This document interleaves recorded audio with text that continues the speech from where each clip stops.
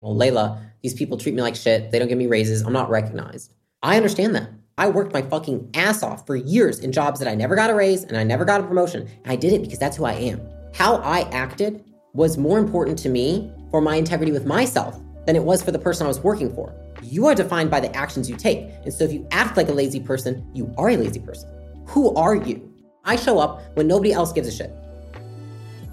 The only way to stand out, truly, is to exceed expectations. Humans, when expectations match reality, we are neutral. We feel nothing. We feel that was how it's supposed to go. But the moment that somebody does beyond the job description and exceeds expectations is when the boss will feel excited, feel elated, feel encouraged. What is up, young and profiters? You're listening to Yap Young and Profiting podcast, where we interview the brightest minds in the world and turn their wisdom into actionable advice that you can use in your daily life. I'm your host, Hala Taha, aka the Podcast Princess. Thanks for listening, and get ready to listen, learn, and profit.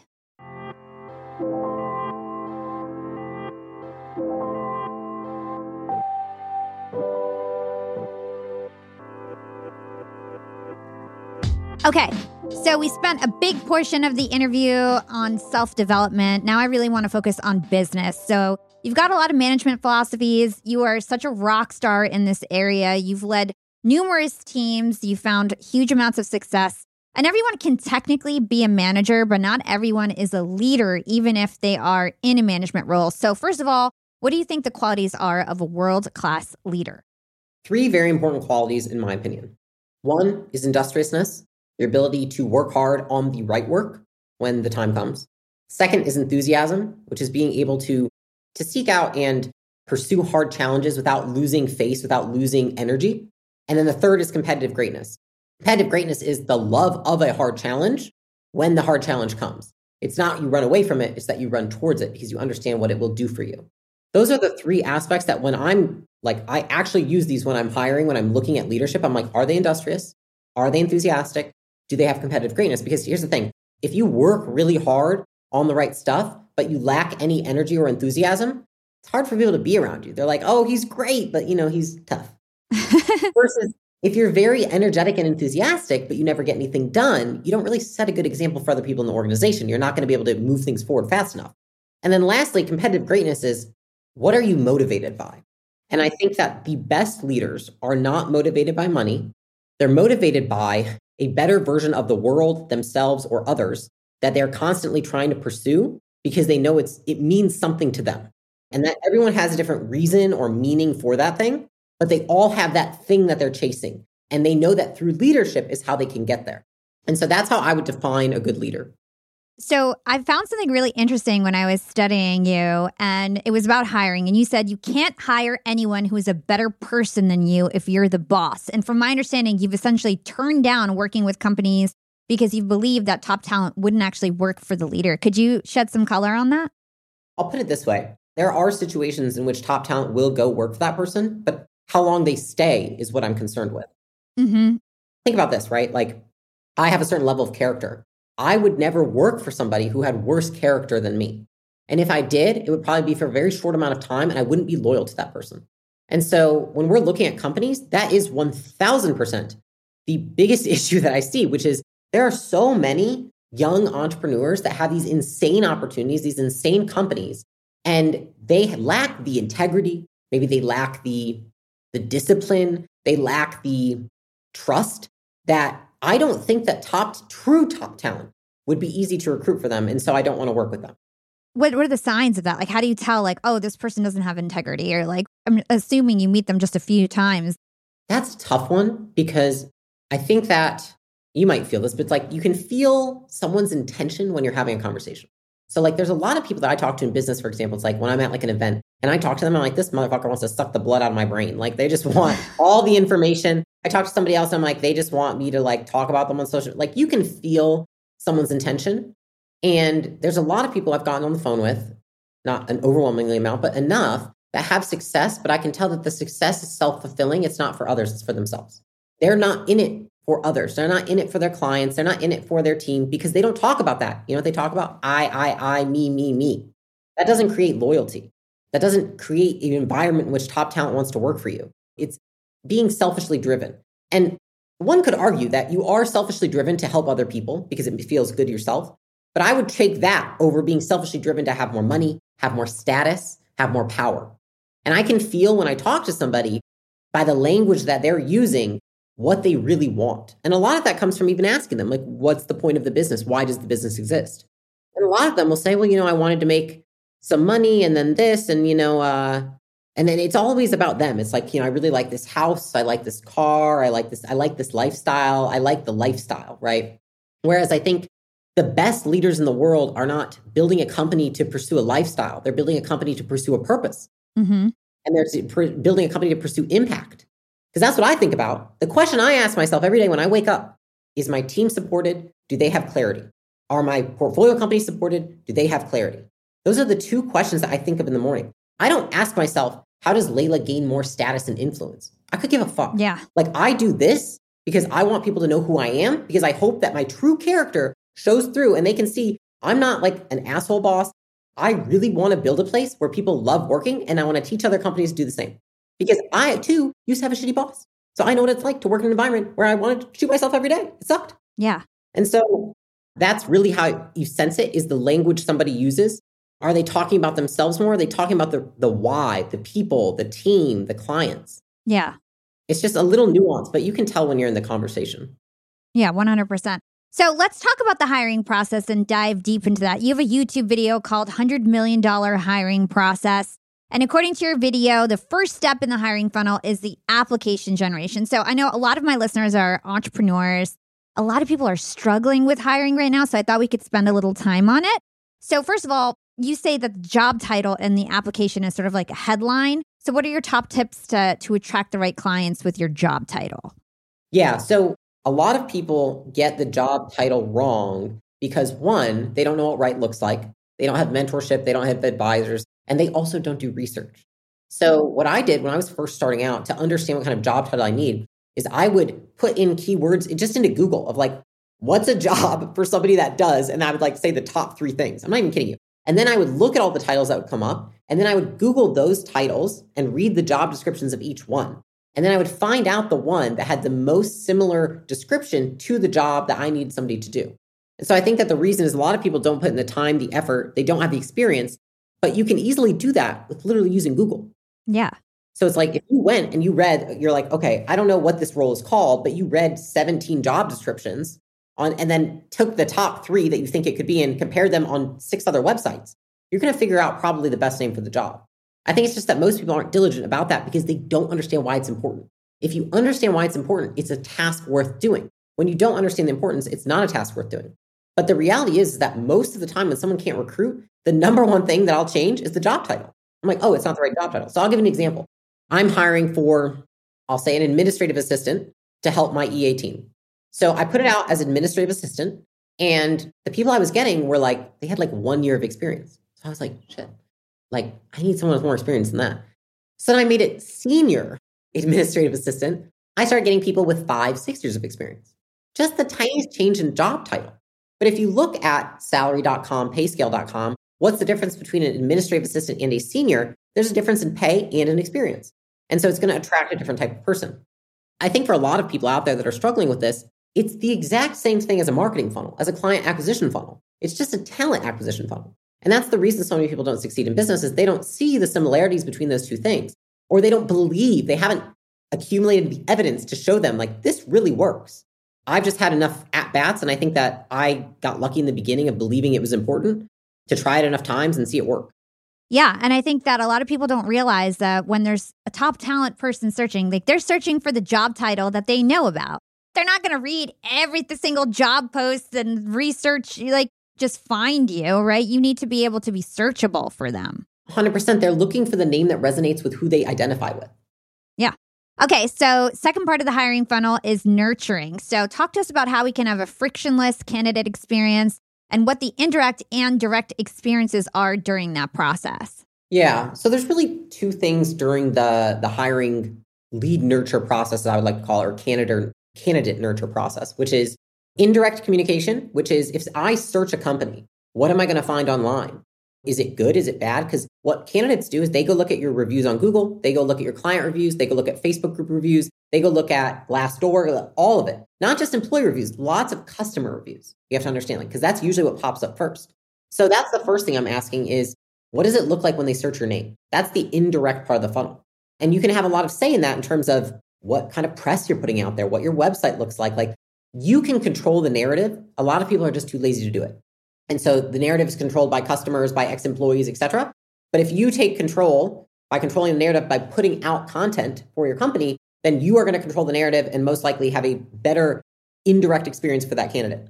The other side is the direct communication, which is what I see as a huge pattern is people think I need to have so many tests and so many complicated things to make this candidate go through for this nurture process because I want to make sure I only get the smart ones. The smart people have unlimited opportunity and don't give a fuck about your funnel and don't want to take your 30-point test. That's just reality because guess what? They have 5 other jobs that are going to pay them the same, if not more, that don't have that test. And a lot of people will say, I just want the person with the character though. I'm like, you don't understand. This is opportunity cost. Yeah, or they're going to get poached on LinkedIn. Like they're not even going through an application. No, this is opportunity cost for them. I mean, they have so many opportunities. You have to understand, they don't give a shit about that. And so a lot of people try to make it very complicated. They try to think of it like the candidate should be coming to me versus how could I create a better experience for the candidate. And so I've just taken the same principles from customer experience and I put them into candidate experience, which is if I was trying to nurture a lead, how would I be talking to them? I do the same thing with people if I think they're going to hire, I want to hire them. I'm like, I will be reaching out to them. I will be talking to them. I will be complimenting them. I'm not going to expect them to just always come to me. That's the first thing. And it does take somebody who has a good amount of humility because I think a lot of people think my shit don't stink. They should be coming to me. I'm like, nobody knows who the fuck you are. So let's just get over ourselves. Yeah. Can you talk to us about the importance of speed and hiring? The average top candidate gets a job in 8 days. The biggest reason that any of our portfolio companies have lost a candidate is time. They'll interview someone on Monday, and then I get like a Slack on like Thursday, and it's like, hey, I've got a candidate I want you to interview. I'm like, oh, did you just speak with them? Like, what? How was it? Like, yeah, no, I met with her on Monday. And I'm like, it is just the same way that you would nurture a lead that was a $100,000 customer is how you would want to nurture an employee because often you're paying someone $50,000 to $200,000, right? Say you're a small business. How would you nurture a lead that was worth that much money, let alone an employee who's going to stay for a long period of time? And so I think that we look at it the wrong way. We think that it's different than that, but it's actually the same. And candidates right now, especially, I think it's going to change a little bit in the next coming months. But right now, the ball's still in a lot of people's courts where they have unlimited opportunity. And so the companies that are out there that are getting the top talent are the ones that have more robust infrastructure and are able to go faster. But if a small company is equipped with this and they understand, because like when we first started Gym Launch, it was me and my assistant hiring.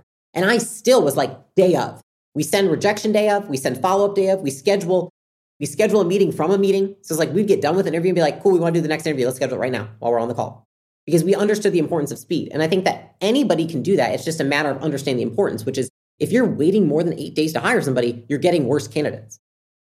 Let's hold that thought and take a quick break with our sponsors. What's up, Yap Fam? Being an entrepreneur and working remotely definitely has its perks.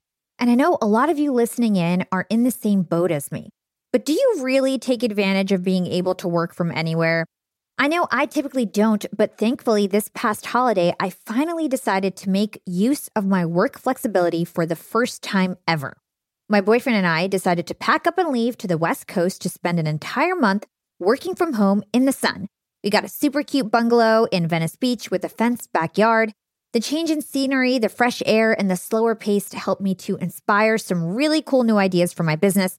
And honestly, I'm feeling really refreshed and ready to rock in 2024. And who helped me make these remote work dreams come true? It was Airbnb. And Airbnb has come in clutch for me time and time again.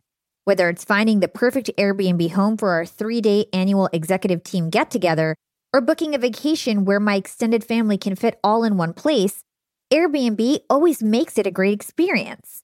And you know me, I'm always thinking of my latest business venture, and I've been begging my boyfriend to start hosting our place on Airbnb. And finally, we're going to start. So many of my successful friends host on Airbnb, and it's such an amazing way to generate passive income. So to start, we have a plan to start spending more time in Miami, and we'll be hosting our place to earn some extra money when we're back on the East Coast. 2024 goals, and I'll keep you updated. A lot of people don't realize that they might have an Airbnb right under their own noses. I was pretty surprised myself. You can Airbnb your place or spare room even if you're out of town for just a few days or weeks. You could do what I did and work remotely somewhere else and Airbnb your place to fund your trip. Your home might be worth more than you think. Find out how much at airbnb.com/host. That's airbnb.com/host to find out how much your home is worth. Young and profiters, it's never been a better time to be an entrepreneur. With inspiration at our fingertips and powerful tools at our disposal, the possibilities are endless. And when it comes to tools that can truly make your business grow, there's one name that always stands out: Shopify. Shopify helps you sell at every stage of your business, from the launch your online shop stage to the real store with the door stage, and even the did we just hit a million orders stage? And if you're in that I need to sell more with less stage, Shopify Magic is your AI superpowered sidekick, ready to whip up captivating content that converts from blog posts to product descriptions. Not to mention, Shopify also is the home of the best converting checkouts in the game, 36% better than other leading commerce platforms. Shopify turns browsers into buyers. It's no wonder Shopify powers 10% of all e-commerce in the US. And you can sell whatever, whenever with Shopify. Push pleated pants with Shopify's in-person POS system or monetize mindful meditation. I sell my LinkedIn Secrets Masterclass through Shopify, and they've made my life a breeze. It took a couple days to set up my store, and I just get to focus on what I do best, creating great content and marketing my product. So don't stress if you're new to this commerce thing. Shopify's extensive help resources are there to support your success every step of the way. And remember, whatever your stage, businesses that grow with Shopify. Sign up for a $1 per month trial period at shopify.com/profiting, and that's all lowercase. Again, go to shopify.com/profiting to start growing your business today. You can sign up for a $1 per month trial period at shopify.com/profiting.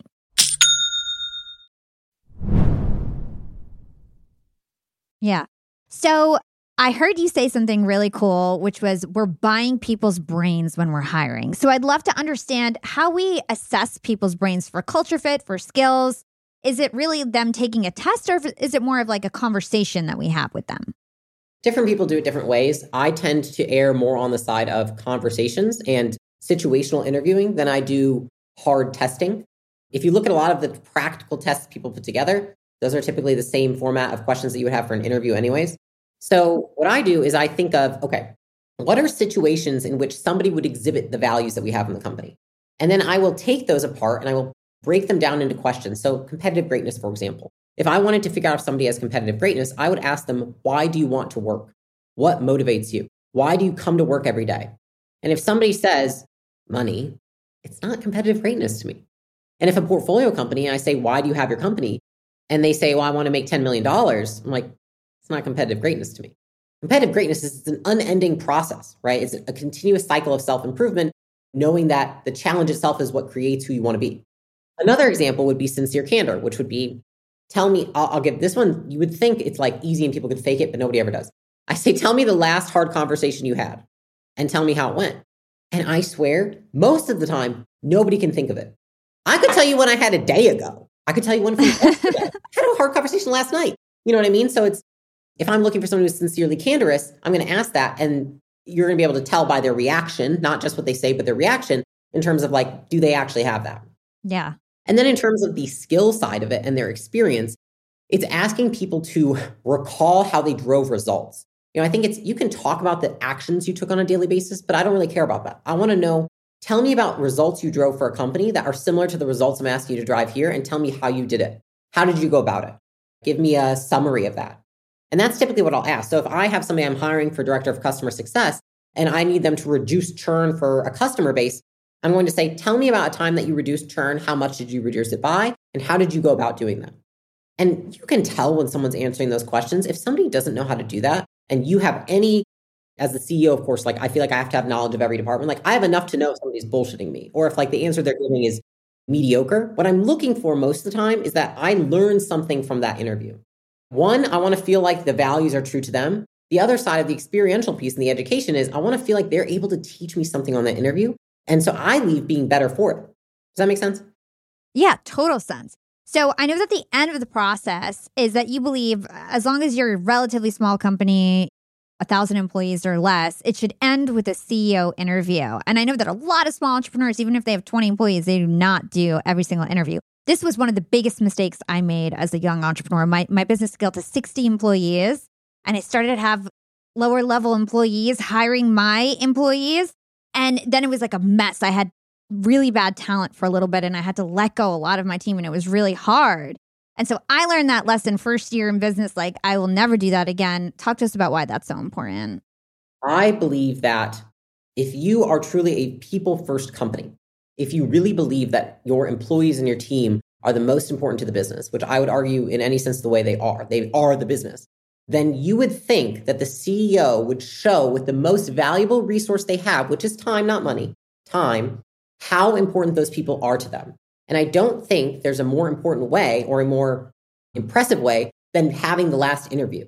And basically what I do on that interview is I show them that I'm not just here for you with this job, but you as a person, which is what are your personal goals? Do they align with the opportunity that we have within this business? And that's what I'm trying to figure out. And so I come on there and I want to set the tone for what their relationship is going to be like with us and be like with the business, which is it's not, you're just a number here. It's not this. It's person first, human first. I want to show you why you're important. And I'm showing you right now with my time. Yeah. Just like a parent, if they have a kid, it's like, cool, you can pay for them to like go get ice cream with their kids and go to this really cool amusement park. But like, there's nothing more meaningful than it being their time. Yeah, 100%. Okay. So like we mentioned, a lot of people are having a little bit of trouble hiring right now. There's more opportunities to start businesses. It's easier than ever to kind of be a freelancer. And so people have a lot of options. So I heard you say something that was really interesting to me, which was that we really need to create a bigger vision so that people actually feel they can fit within that if we really want them to work for us, because they could just really work for themselves now. Could you talk to us about that? So I read the book by the CEO of Blackstone where he talks about it's just as easy to create a big company as it is to create a small company.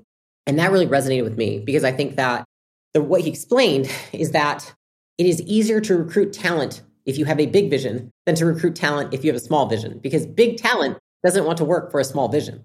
And so that really hit home with me.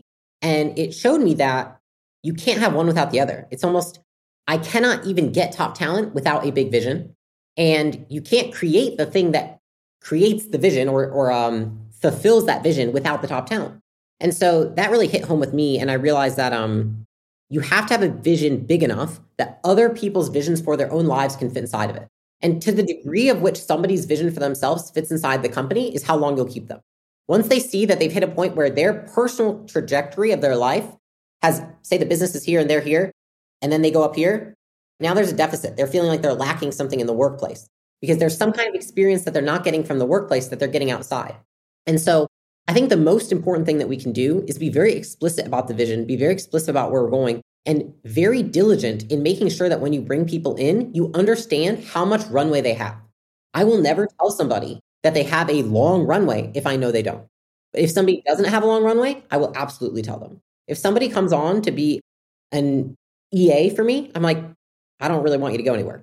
Like, I'd like you to just want to be an EA for forever. Because like anyone that's on our administrative team, like there's not a ton of upward trajectory, obviously promotions and raises in like small amounts, but becoming a director of operations or director of HR, that's going to create a huge hole for me to fill. And so I'm not really looking for that. Versus if I bring somebody into a new department and I put them as head of business development and there's one person in there, I'm like, hey, one day I'd like you to be VP of revenue or, CRO. And so I hire according to that, which is what is their personal vision for themselves? What's my vision for the role? And I want to make sure that the two match. And I think that a lot of times when we're recruiting, the reason a lot of people can't get good talent is because they think that they're like, oh, it's just money. I just can't afford to pay top talent. Okay, well, when we had Gym Launch, I was able to get some really big talent that wouldn't have otherwise worked for us because we had enthusiasm, we had vision, and we had an ability to show those people how they would be able to grow within our organization. And so we didn't have the biggest opportunity, but we could show them that their opportunity could at least fit inside what we did have in that company. And I think that a lot of people are just so focused on money and thinking about the competition that's trying to recruit people. I'm like, people want opportunity. That's what they really want. They want to see, it's almost like in a relationship, right? When you get with a guy or a girl or whatever, right? When you get a new relationship, you're going to treat it differently if you think that you're going to be in that relationship for a long time than you would if you think you're only going to be there for a few weeks, a few months, or even a year. It's the same way it goes for employment. And so it's reciprocated, because if I feel that somebody really can feel like I can tell that they think their vision fits within the company, I see how they act, they see how I act. It's a much more trusting relationship, and you have a lot more loyalty with each other than you would otherwise. And I think a lot of people just don't use it to their advantage because, one, they're probably scared to think too big. They're worried that they'll fail. The reality is you'll for sure fail if you don't think big enough that you can't attract the right talent to build something.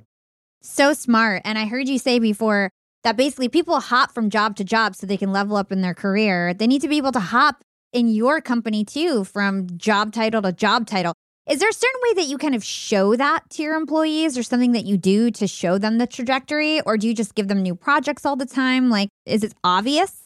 I think for executive level, it's a little bit different. Executive level, it's often showing the business, like I have the business projected for the next 10 years along with like an org chart for the next 3. And so people can see what kind of responsibility they'll continue to assimilate as an executive team.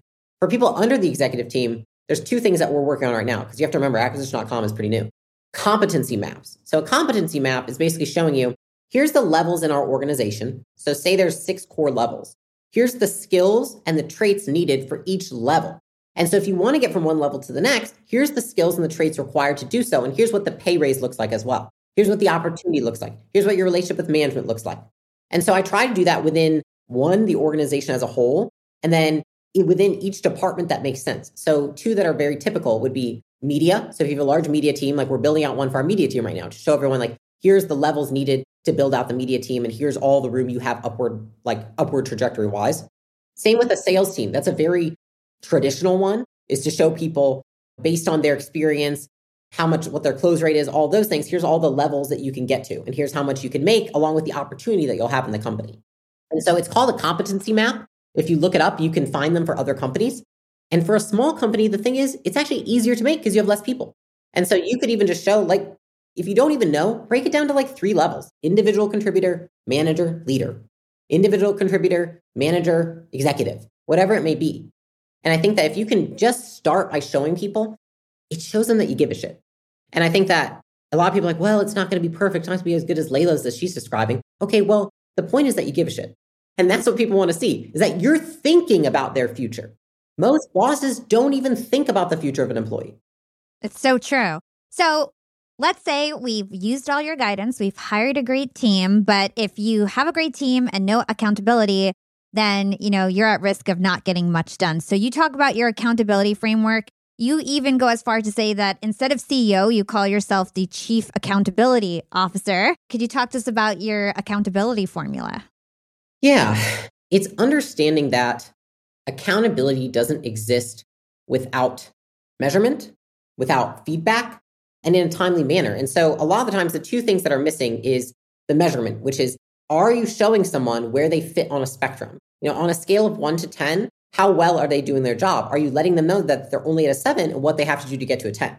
That's one of the first things required for accountability. It's just like if we were a weight scale.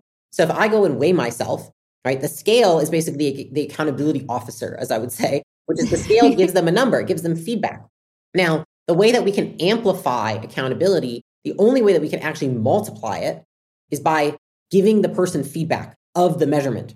So it's like there's the measurement, which is telling them how good they're doing. And then it's how many times are you telling them in how many ways how good they're doing? Are you doing quarterly reviews? Are you doing one-on-ones? Are you having conversations with them? Are you slacking them feedback? So like, for example, we just did a kickoff with a new partner company. And the first thing I did this morning was I wrote feedback to the person that conducts the kickoffs. I said, here's all my feedback for you. Here's how well I think you did. I actually thought this was the best one you ever did yet. Right? And so I'm telling him where he's at in terms of my expectations. And so the best thing that we can do as CEOs, entrepreneurs, people that employ other people is really just the feedback. Like if there's one thing that you could do, because especially if you're a small business, the crux is always, hey, I don't have measurement. I don't have things in place yet. Well, you can at least tell someone verbally in a qualitative manner how they're doing. And you can do it more than mumbling it on a call with them when they're not really paying attention in a way that doesn't even sound direct or like it makes any sense, right? Because that's what a lot of people do. the way that they give feedback is, oh yeah, and then, next time you do that presentation, maybe we just do it a little bit differently. And it's like they say it in a way that's very non-direct. When I think the best way to give people feedback and to hold them accountable is to be as clear as possible. It's like when you measure yourself on the scale, it's not like it says it's not like blurred. You're not like having to lean in and really wonder what it's saying. You're like, is it say 150 or 155? Like you would be like, I don't know what the feedback is. Did my weight go up or down? 5 pounds is a big difference. That could have been up. It could have been down. And so when people are vague with their feedback to employees, it's the same as the scale being that way and being vague. It's like a small amount of nuance makes a big difference. And so you have to be very clear in your communication, because a lot of the times when someone's delivering critical feedback, the employee actually thinks that it's positive feedback because the way that they're delivering it is so poor. And so I think it's being explicit and being able to find your voice is a really important piece of that. And you don't do that unless you have at-bats. And so in the beginning, you're going to suck at doing it, and you just have to get better and better over time. We'll be right back after a quick break from our sponsors. I want to talk to all you employers out there, and let's talk about company culture. At Yap Media, we have a super unique company culture. We are all obsessed with excellence, and we even call ourselves this really cute name, Scrappy Hustlers. We're all Scrappy Hustlers at Yap Media. And my team is growing fast. And hiring is a pain in the butt, especially if you're looking for A players that are going to roll up their sleeves. But luckily, when it comes to hiring, I no longer feel overwhelmed by the search for the perfect candidate because I use Indeed, the ultimate hiring platform. Indeed's matching engine always presents me with a pool of high-quality candidates that match my job description to a T. If you're tired of drowning in your hiring pool, Indeed is here to rescue you. You can use Indeed for scheduling, screening, and messaging your candidates, making the entire hiring process a breeze. And Indeed doesn't just help you hire faster. 93% of employers agree that Indeed delivers the highest quality matches compared to other job sites, according to a recent Indeed survey. I've hired some of my best employees at Indeed, some of my best scrappy hustlers. With over 140 million qualifications and preferences analyzed every day, Indeed is constantly learning from your hiring preferences. So the more you use Indeed, the better it gets at actually hiring your perfect match. Join the ranks of more than 3.5 million businesses worldwide that have already chosen Indeed to hire great talent. And listeners of this show will get a $75 sponsored job credit to get your jobs more visibility at Indeed.com/profiting.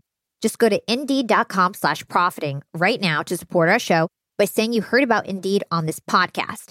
Indeed.com/profiting. Terms and conditions apply. Need to hire? You need Indeed. Young and profiters, I've got a fun fact for you. Did you know that by 2030, over 85% of the jobs that will exist haven't even been invented yet? And that's why we need to acquire new skills and stay relevant and adaptable. By embracing lifelong learning, we can future-proof our careers and our businesses. That's why you've got to check out Economist Education. Economist Education provides online executive education courses tailor-made for professionals just like us, crafted by The Economist's own editors and special experts. Economist Education courses are designed to sharpen your professional skills in key areas like data storytelling, critical thinking, sustainability, and so much more. I highly recommend checking out the Economist Education course, Business Writing and Storytelling. It's packed with valuable practical advice on how to inform and persuade through writing reports, social media, presentations, and beyond. The best part, these courses are online, flexible, and self-paced, lasting anywhere from 2 to 6 weeks. You're guided by expert tutors. You'll dive into a mix of videos, podcasts, texts, quizzes, and weekly assignments. Plus, you'll get a 3-month digital subscription to The Economist to support your learning journey. Economist Education provides access to online forums where you can network with peers around the globe. In a world where knowledge is power, Economist Education empowers you to lead the way. Economist Education is an incredible way to stay ahead in business. And I've got a special offer to get you started. Get 15% off any course, only available by going to my special URL, education.economist.com/profiting, and then enter the promo code profiting at registration. This offer ends on March 31st, so don't wait. For 15% off, go now to education.economist.com/profiting and use code profiting. Again, this ends on March 31st. If you want 15% off, you've got to go to education.economist.com/profiting and use promo code profiting at registration. Young and profiters, I actually have a nasty habit of ordering way too many groceries.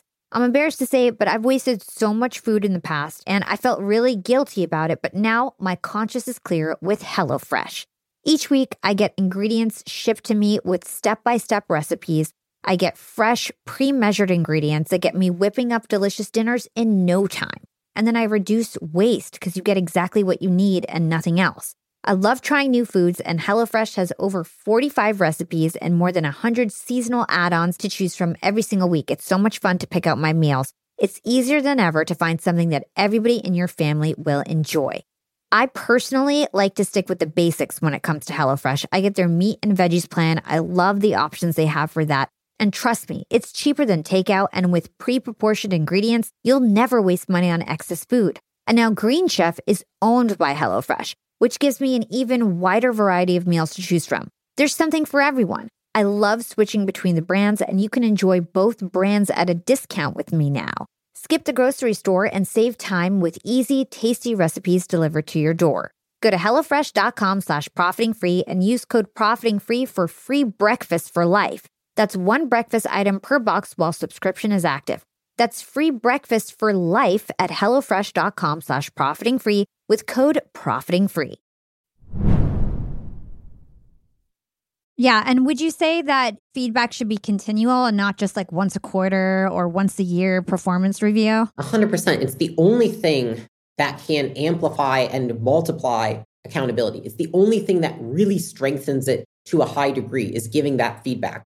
And it's just, the more you can normalize feedback, the easier people can take it, the more likely they are to act on it. But a lot of people avoid giving feedback, and they create a culture of secrecy and of, whispers and gossip. When in reality, if you give feedback on a regular basis, everyone gets used to it, and then it doesn't feel bad. It's just like discomfort. It's something that's uncomfortable. Do it enough times, it's not uncomfortable anymore. Yeah. And it's so important so that your employees actually get better at their jobs and continue to learn and improve instead of making the same mistakes over and over again. 100%. Okay. Let's take it from the employee perspective. Let's take it from, a lot of my listeners are entrepreneurs, but at the same time, a lot of them are corporate professionals. They want to level up in their jobs. They want to be seen by their boss, taken up for promotions. So what can somebody do as an employee to really stand out? I get a lot of shit for this, but I believe in it, which is the only way to stand out truly is to exceed expectations. Humans, when expectations match reality, we are neutral. We feel nothing. We feel that was how it's supposed to go. So if somebody does their job exactly how it's laid out, I think to myself, that was how it's supposed to go. Now, if somebody does their job worse than the job is laid out, I feel disappointed. I feel frustrated. I feel angry. The only time somebody will really stand out in a job is if they exceed expectations. Meeting expectations is not enough. You don't stand out. Nobody feels anything from that. Like truly, your nervous system does not get excited by that. But the moment that somebody does beyond the job description and exceeds expectations is when the boss will feel like truly, like actually feel excited, feel elated, feel encouraged. And so I think that a lot of employees say, doing my job is enough. Doing beyond my job takes too much effort. It's not always about the amount of work you're doing. It's how you do the work. Yes. You can exceed expectations in the way you do something. Not even just there's doing something and completing a mission, which is expected, but how you do it is also what's going to make a difference. So if you're told to make a presentation to train a team, you can make a presentation that can train a team and it could be sufficient, or it could have animations. You could bring in a guest speaker. You could think about it like that. To the degree at which you do every of your daily tasks is the degree at which you will impress the person, whether you exceed expectations on a consistent basis in the tasks you're doing, or whether you're not meeting expectations. Because just meeting them, you'll just blend in. I totally agree. There's this trend of quiet quitting I was talking about. Basically what it is a lot of people have just decided I'm going to do the bare minimum. And to your point, they feel like I should just do what I get paid for and that's it. But if you do that, no one's going to, as a boss, it's like nobody wants an employee like that. You want an employee who's going to be worth 10 times what you pay them, right? And that's why you're going to promote them and let them lead and become a manager. So I feel like that's just a recipe for not moving in your job. It is. And I think, here's the thing. I talked about this and I got a lot of backlash in terms of people saying, well, Leila, these people treat me like shit. They don't give me promotions. They don't give me raises. I'm not recognized. I understand that. But I just don't think that acting in despite of someone else's actions is going to help anybody. Because at the end of the day, for me, I had plenty of jobs before I had my own company. How I acted was more important to me for who I was, for my integrity with myself, than it was for the person I was working for. Because it's not about them. It's about me, who I am, how I work, how I show up when nobody else gives a shit. And so for me, it's not even about either of these things. It's about who are you? Because you're not defined by how you think and feel. You are defined by the actions you take. And so if you act like a lazy person and you don't work, you are a lazy person. It's like when people say, if you feel it, nobody cares how you feel.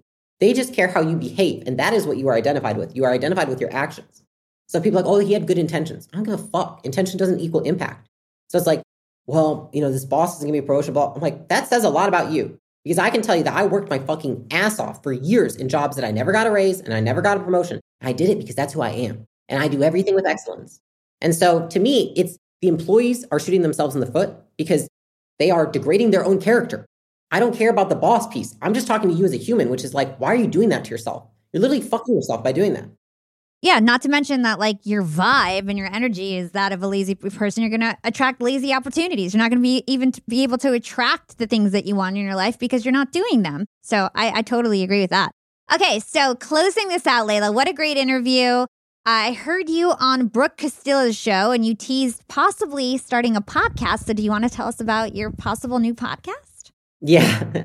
If anyone out there's a podcast producer, that's the only reason I haven't launched it yet. Just so you know, we have a whole media company over here. Oh, okay. Yeah, truthfully, that's all it is. I want to start a podcast. I want to call it Build with Leila. Build your business, build your life, build yourself, build your company. I think just talking about building in general. And I liked that word. So hopefully it's to come by next quarter. I'm not sure yet, but it'll be a little different than the YouTube channel, but a lot of the same kind of content. Awesome. Well, let me know when it comes out so I can tell my listeners to tune in. All right, so we close out this interview with 2 questions that we ask, and then we round them out and summarize them at the end of the year. So the first one is, what is one actionable thing that our young and profiters can do today to become more profitable tomorrow? Make a list of 5 things that you can do tomorrow that you've been avoiding because they're uncomfortable, and do them. Despite how you feel, despite how you rest tonight, despite how your mood is tomorrow, commit to 5 things tomorrow that you've been avoiding, write them down and do them. Get uncomfortable, right? And what is your secret to profiting in life? The ability to take action quickly after failure. So I think that a lot of the times when we're getting uncomfortable and we're doing things that are uncomfortable, we fail, we stumble. I do not let that, I don't dwell on my failure. I don't find that to be productive. I just get up and I go and I try it again immediately. Not the next day, not a week later. I try to do it immediately. And so I think that there's nothing wrong with failing. It's the fact that most people dwell on their failure for so long that becomes their life when you could have just gotten up the next day and done it again. I love that. And where can everybody learn more about you and everything that you do? You can go to acquisition.com. We have some free courses on there for business, and you can opt in for our email list, and we email out like different interesting nuggets. You could also go to @Leila Hormozi on Instagram, Leila Hormozi on YouTube, and Leila Hormozi on Twitter. And I am pretty active on those 3 platforms. Awesome. And I'm going to stick all those links in the show notes. Thank you so much for your time today. Thank you for having me.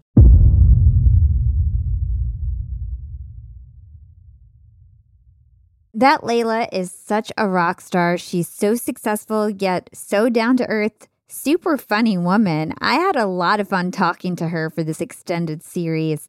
And I really did enjoy hearing her come up story in part 1. So if you missed that, make sure you go check it out because she had a really wild and crazy life, especially in her teenage years. And it was really interesting and inspiring to learn how she turned it all around and became so successful at such a young age. In part 2 of this series, I really enjoyed hearing Leila's advice on managing and hiring people, especially her thoughts around accountability. So I thought I would stick on that for this outro and really dig a little deeper, recap it so you guys remember it, because I think this was one of the most important pieces of information. Leila believes that if you have people in your organization that are not getting things done with the jobs that they have been given, and you as a leader are not getting the results that you want in business, which is a problem for many, many managers and business owners, your team is not doing their job. It often means that you lack accountability. It doesn't mean that you need more people. You don't need more marketing or more sales. You need more accountability, right? So I figured this would be a great thing to stick on in the outro because it's just such an important thing that is so relatable for everyone. Leila says accountability is the glue between action and results. It is how you get your results. You have a responsibility to hold your team accountable.